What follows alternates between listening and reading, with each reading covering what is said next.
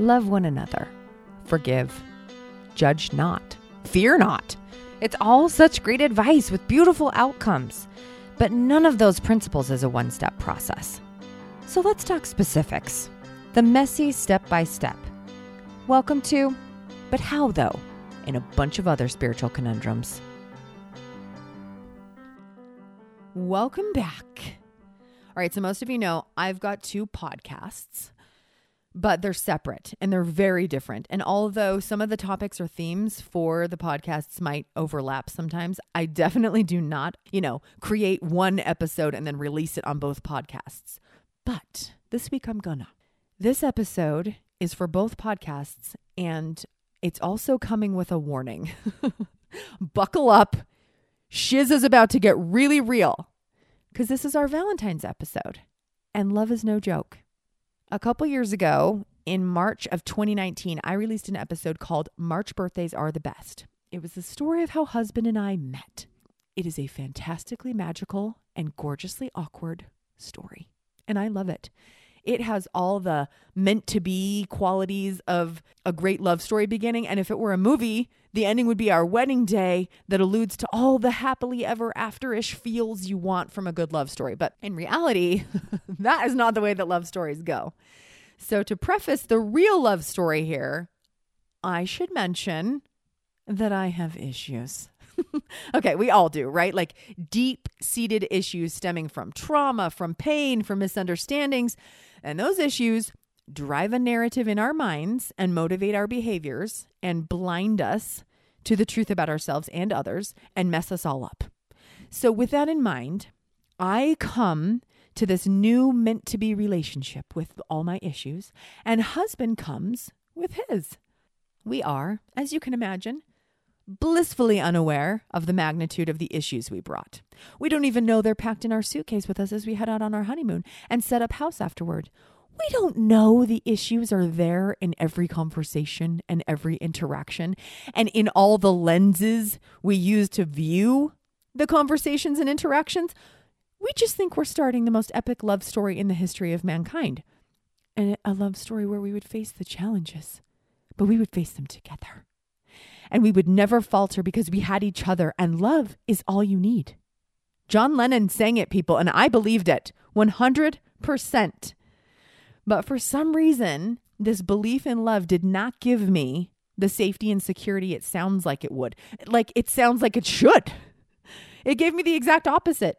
I came into that love story with some very large fears, which then turned into me feeling I had to prevent the outcome of those fears. And they're very similar. Fear number 1, husband would eventually look around, realize he could have and probably should have done better and leave me. Fear number 2, husband would get bored, get involved with someone else, cheat on me, break up the marriage, and he'd either leave me or I would have to leave him because it was too painful. Or fear number 3, I wasn't good enough for husband, but since I had duped him into the relationship, God himself would intervene on husband's behalf and take me out in an early death, and husband would then be free to move on with someone better to raise our kids with. I don't care how crazy these sound. Okay, these were my truth. These fears did not come because I met husband.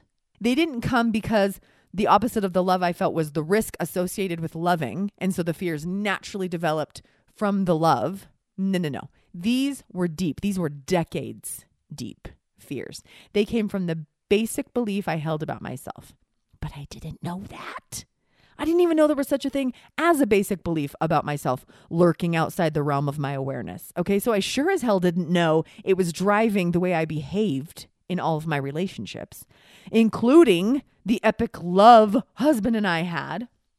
Also, if someone would have told me that, I'm not sure I would have been able to get behind that idea. But then the rest of our life unfolded, and the evidence for my fear driving my actions was undeniable. Husband and I have enjoyed one of those marriages that people legit compared their marriages to. I know because they would say it.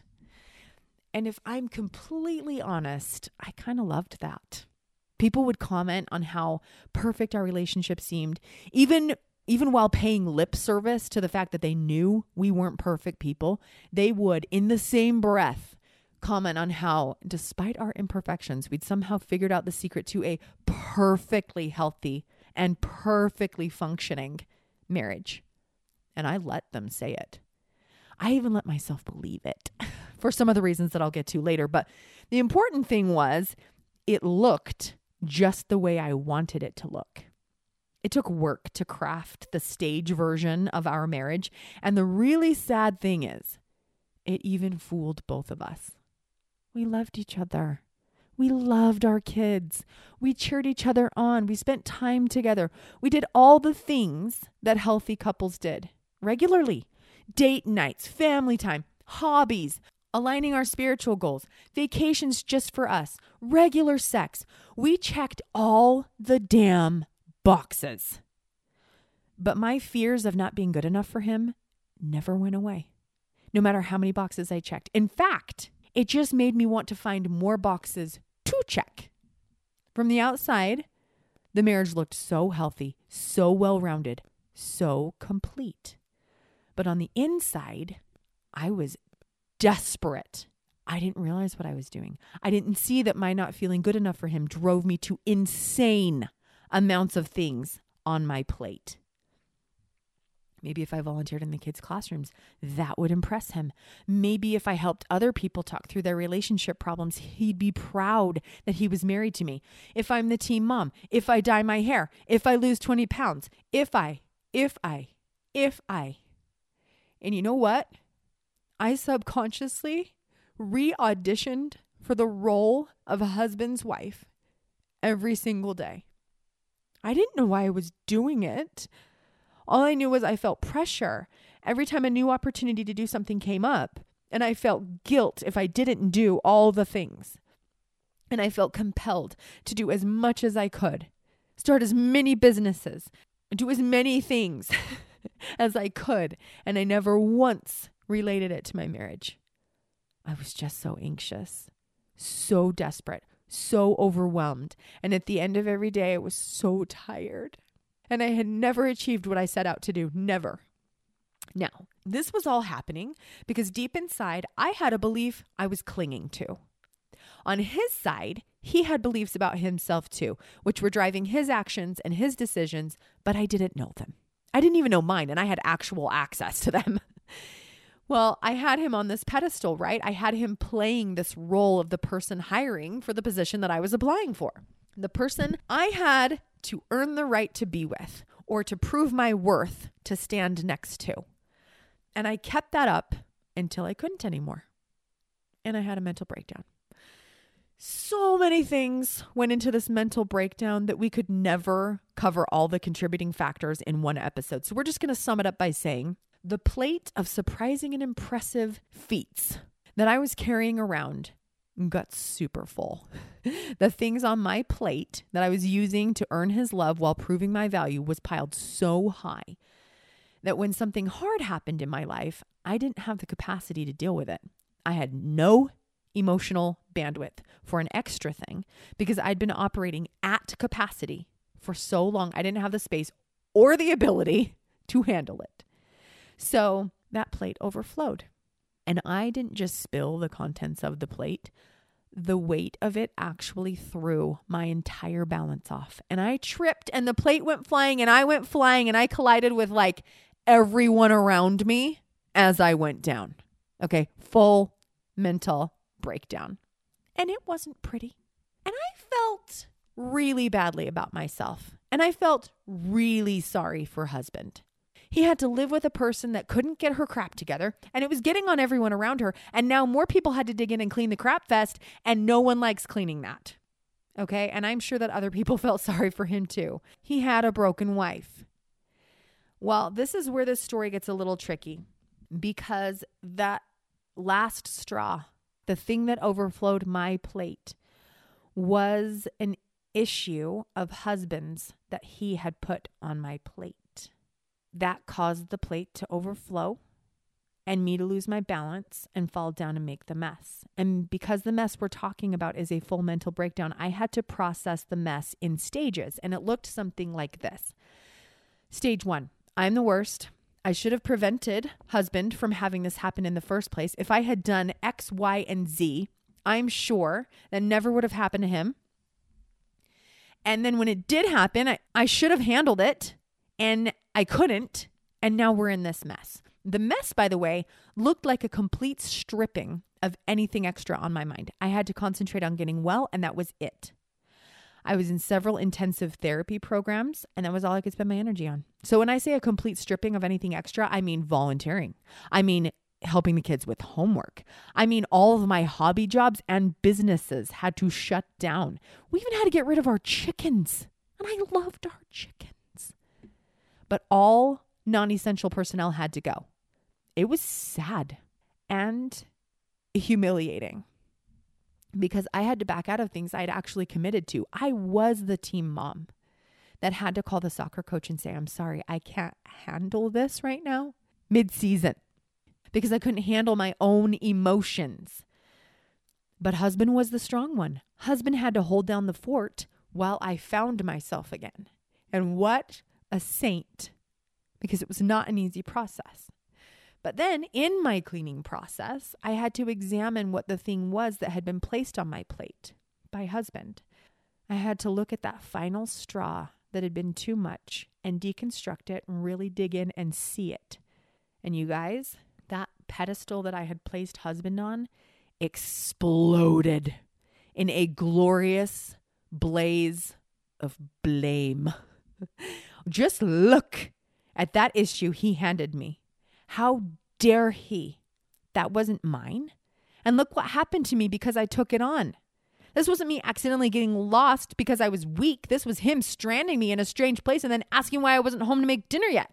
This was him expecting me to protect him from the emotional consequences of his issues, because that's the role we've always placed me in, right? I've got to do all the things and I've got to fill all the roles in everyone's life because I'm the mom and he's the dad and he gets to be waited upon while I work, because emotional work is a me job and I got to figure it all out and then just hand it to him finished. And I said all these things because I didn't realize I was the one who placed myself in those roles. I said all these things because I wanted them to be true. I said all these things because I didn't realize that I had built the pedestal. So when I violently ripped him off the pedestal, it was all in an attempt to believe I was valuable. And instead of seeing him as above me on the pedestal and working my butt off all the time and trying to earn his love or prove my worth, I took him down and started competing with him in a very specific competitions in which I could find myself the winner. Okay, I had to be superior because now I was looking to find my value in this way. I'd been inferior our whole marriage, and that was wrong. And I started to see the ways in which I'd been engaging in these micro competitions with him for our whole marriage, keeping score. Who changed the most diapers? Who cleaned the bathroom the most? Who mowed the lawn? Because I was caught up in this inferiority-superiority cycle. And now at this stage, when I had to look at this mess, he was no longer above me. And I engaged in a micro competition that I could win. So it was no longer a question of how will I earn this relationship. Now it was, he is lucky to have me. And I will make sure he knows I'm doing him a favor in this relationship, and he will have to prove that he values that. And if he doesn't, I will point it out at every opportunity with my words. I don't know if you know this, but I love words. I love taking the time to find just the right word, to do just the right job in all of my communications. And I have spent a lot of time honing this skill, and I'm very good at it. I can use words to lift and build, and I love doing that most of all, but I also know how to tear a person apart using just my words, and I can do it very quickly and efficiently. And I did. So the pedestal explosion caused other explosions, as you might imagine, and husband and I found ourselves 16 years into a relationship and feeling a lot of tension in our interactions with each other and our kids because we were both judging each other. Looking for ways to judge each other, scrutinizing each other's handling of every situation because we were both fighting to feel valuable, but we didn't know. So we went for the cheapest, easiest version of feeling good about oneself, which is just to feel better than another person. We nitpicked, we fought, We rolled our eyes. We passive aggressively mocked and or commented on each other's behaviors. We directly or indirectly brought things to the other's attention that they needed to work on, which weirdly didn't inspire either of us to work very hard on ourselves at all. And after I really examined what husband had put on my plate, that straw, I said to him, husband, this is bull crap, and that shouldn't be on my plate. And he very maturely said, you're right. It shouldn't. I'll take that. That's mine. I'll fix it. So I handed it over. And then he didn't seem to be doing anything to fix his issue. And I said, husband, you're not fixing it. And you said you would. So then I took it back and I put it on my plate. And as soon as I felt it on my plate again, it felt so heavy and so scary and just plain wrong. And so I said, again, this should be yours. And he said, okay, I'll take it. And then I would tentatively hand it over with that look on my face. You know, the look that's like, are you sure you've got this? And he would nod and hold out his hand for the thing. And I would successfully give the fixing of his issue back to him for a few months. But if he wasn't doing what I thought he should be doing to fix it, I got scared all over again. I got scared because if he did nothing to fix this issue, it felt like he was saying, I don't care if it hurts her. It's not worth my time, which is like saying, even if this issue makes my marriage crumble, I'm not going to fix it because it's too much work, which meant the marriage, our relationship, me, I wasn't worth his time. I had done so much our whole marriage to earn my place at his side, and it still wasn't enough. He didn't value that. He didn't value me. Oh, that hurt. That hurt so bad. And I tried to articulate it sometimes, and husband heard my words, but he didn't know how to fix that because no matter how many times he said he valued me and that his issue didn't have anything to do with me, he wasn't proving that by fixing the issue. So the hurt came out mostly in anger and in pointing out all the ways he could be working on his issue, which would prove to me how lovable and worthwhile and valuable I was, which was clearly his job, right? He had issues. He needed to fix them. I realize right now, by my not naming the issue, it's going to cause every listener to speculate, what's husband's issue? What is this big thing he's got to work on? But I'm not naming it because it doesn't matter. But let's say it was something as simple as he wanted to get into better shape, and he put the responsibility of that on me. Like he wanted me to come up with an eating and an exercise plan. And if I would just do that and then shop for the right food and schedule his exercise into his calendar and choose all of the right kinds of exercises, then he would have a shot at getting into better physical shape. And then just let me know when you've got that ready for me. Thanks, honey. Let's say it was that. And that deep down the issue was that he wanted results, but he was afraid that even if he tried it, it wouldn't work. Because he's tried diets and exercise before and the results either weren't what he wanted or they weren't sustainable and he got out of shape again. And that meant he was a failure or that he wasn't good enough no matter what he did. And that was a story that he'd been telling himself all of his life. And this was just another example of validating that. And he wanted me to make sure that he didn't fail because if left on his own, he would fail. And that's how it ended up on my plate. As an example, it could be one of a million things really, but the point is we started using the relationship not as a thing to enjoy and grow from, but as a thing to validate our own beliefs about ourselves. And I was using his flaws to make myself feel better about my issues. And I had done so much work in therapy to solve my issues. The least he could do was try to solve some of his own issues, right? And then I would engage in that micro competition in my mind. I'm working on myself. He's not working on himself. So I'm superior. And maybe that will prove to him that I'm valuable. And then the narrative repeats. I'm not valuable. At least he doesn't think so. Ouch, that really hurts. I better do something about that. I'll prove that I'm valuable. Okay, that didn't work. But why should I have to prove that I'm valuable? I am valuable. I shouldn't have to prove it. But I'm not feeling it. Okay, so he should prove I'm valuable by the things that he does and says. Wait, nothing that he's doing or saying is proving that I'm valuable. So he's not doing enough. Maybe if he did more. He won't do more. I guess I'm not valuable. It's a sick, vicious cycle. It's a powerfully harmful cycle repeating over and over inside this beautiful love story. My love story, the one that was meant to be. And now these issues that we both brought are poisoning us from the inside. And my therapist could say stuff like, you've got to learn you have value with or without him. You've got to learn you have value with or without him engaging on working on anything in himself. And I would say, I know. And husband would say to me, Rachel, I love you. And I would say, I love you too. And we would both mean it. But a lot of the time, neither of us could feel it. And then one day, something amazing happened.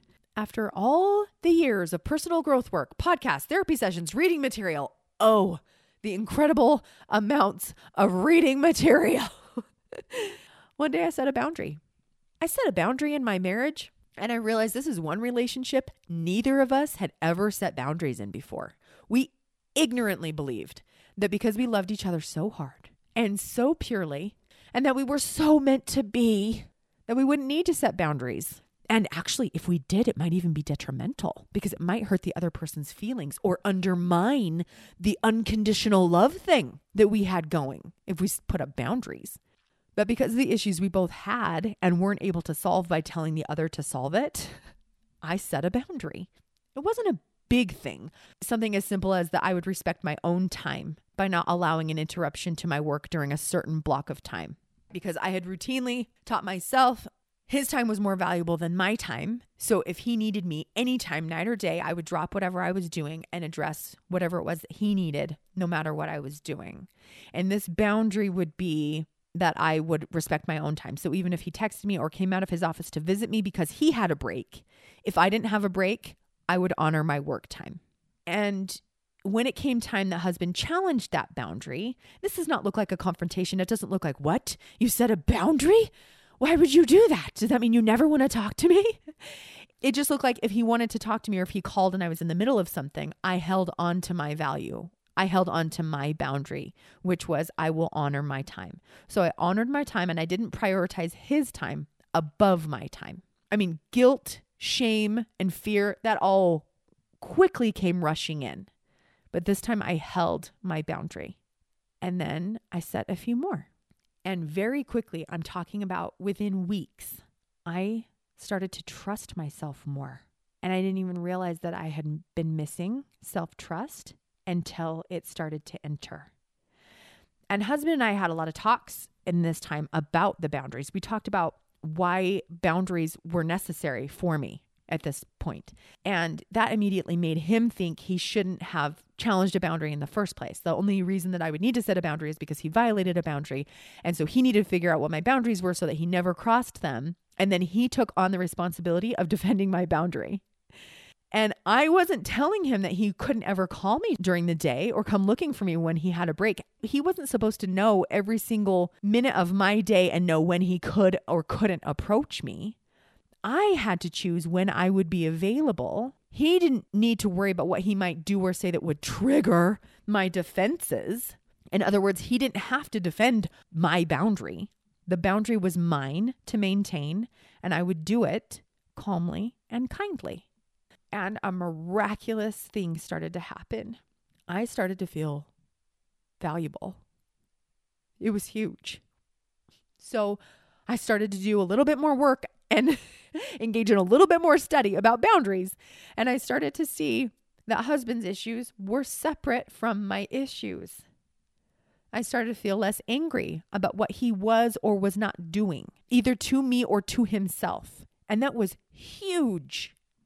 I know stories are great because we get the excitement of the beginning and the unpredictability of the conflict in the middle. And then we get all the lessons from the tidy end, and then everything makes sense. And I'm really sorry that I don't have that for you right now, because husband and I are still in the middle of this epic love story. We're still working on this. I legitimately went to a workshop this week to learn more and to teach me more so that I can figure out what I've got to do for my own self-love. And frankly, we are both a couple of emotional screw-ups, and our life right now includes a lot of books, a lot of workshops, a lot of therapists, and a lot of uncomfortable talks, but we are really trying. And even though we're not to the tidy end of these personal issues in this love story, there are a few things that I can say for sure. Whatever the obstacles that will be in our path, we will face them. And we have so many resources, including, but not limited to, each other. In some parts of the obstacles that we will face in our life together, we'll be able to band together and face those obstacles as a team. And some of those obstacles will be ours to work through separately. But my role in his life is not that of constant auditioner or job candidate. I don't have to prove anything to him. And my role is not that of nag or insurance policy. I don't have to make sure anything happens for him. I'm his partner, but I'm also an incredibly valuable individual. And if I can learn to see myself clearly enough, I'll be able to stand by his side and cheer him on while he navigates his crap. Or I'll be able to hold his hand and listen to his cheering while I navigate my own crap. And then we both become bigger and better because we chose to have this kind of relationship. And no matter what he chooses in the future, I can still choose to learn and grow and to learn to love myself. I can do as much work as it takes to understand and enjoy my life because my life, my happiness, is worth it. I don't need him to do work on his life to prove that I'm worth it. I don't need him to prove to me by the choices he makes or the way he behaves that I'm valuable. If I can just understand that my value is inviolable and my work on myself adds to my happiness, then all my relationships will be epic. And this love story can finally feel on the inside what I tried to make it look like from the outside. Because the love will be completely full inside of me. That's all I got for this week. I'm Rachel Larson. Please join me again next week, whether it's on Humans Dealing with Humans or But How Though, or both. And if you want to know more about my personal journey of self-love and self-acceptance and navigating relationships, or maybe you've got something to share with me, since obviously it's a work in progress, please hit me up on any of the social media, the Humans Dealing with Humans website, or even an old-fashioned email. I would love to hear from you. And remember, no growth occurs unless we're willing to ask ourselves and others some pretty difficult questions, especially, but how though? And also, in all our levels of love and navigating relationships, we're all just a bunch of humans dealing with other humans.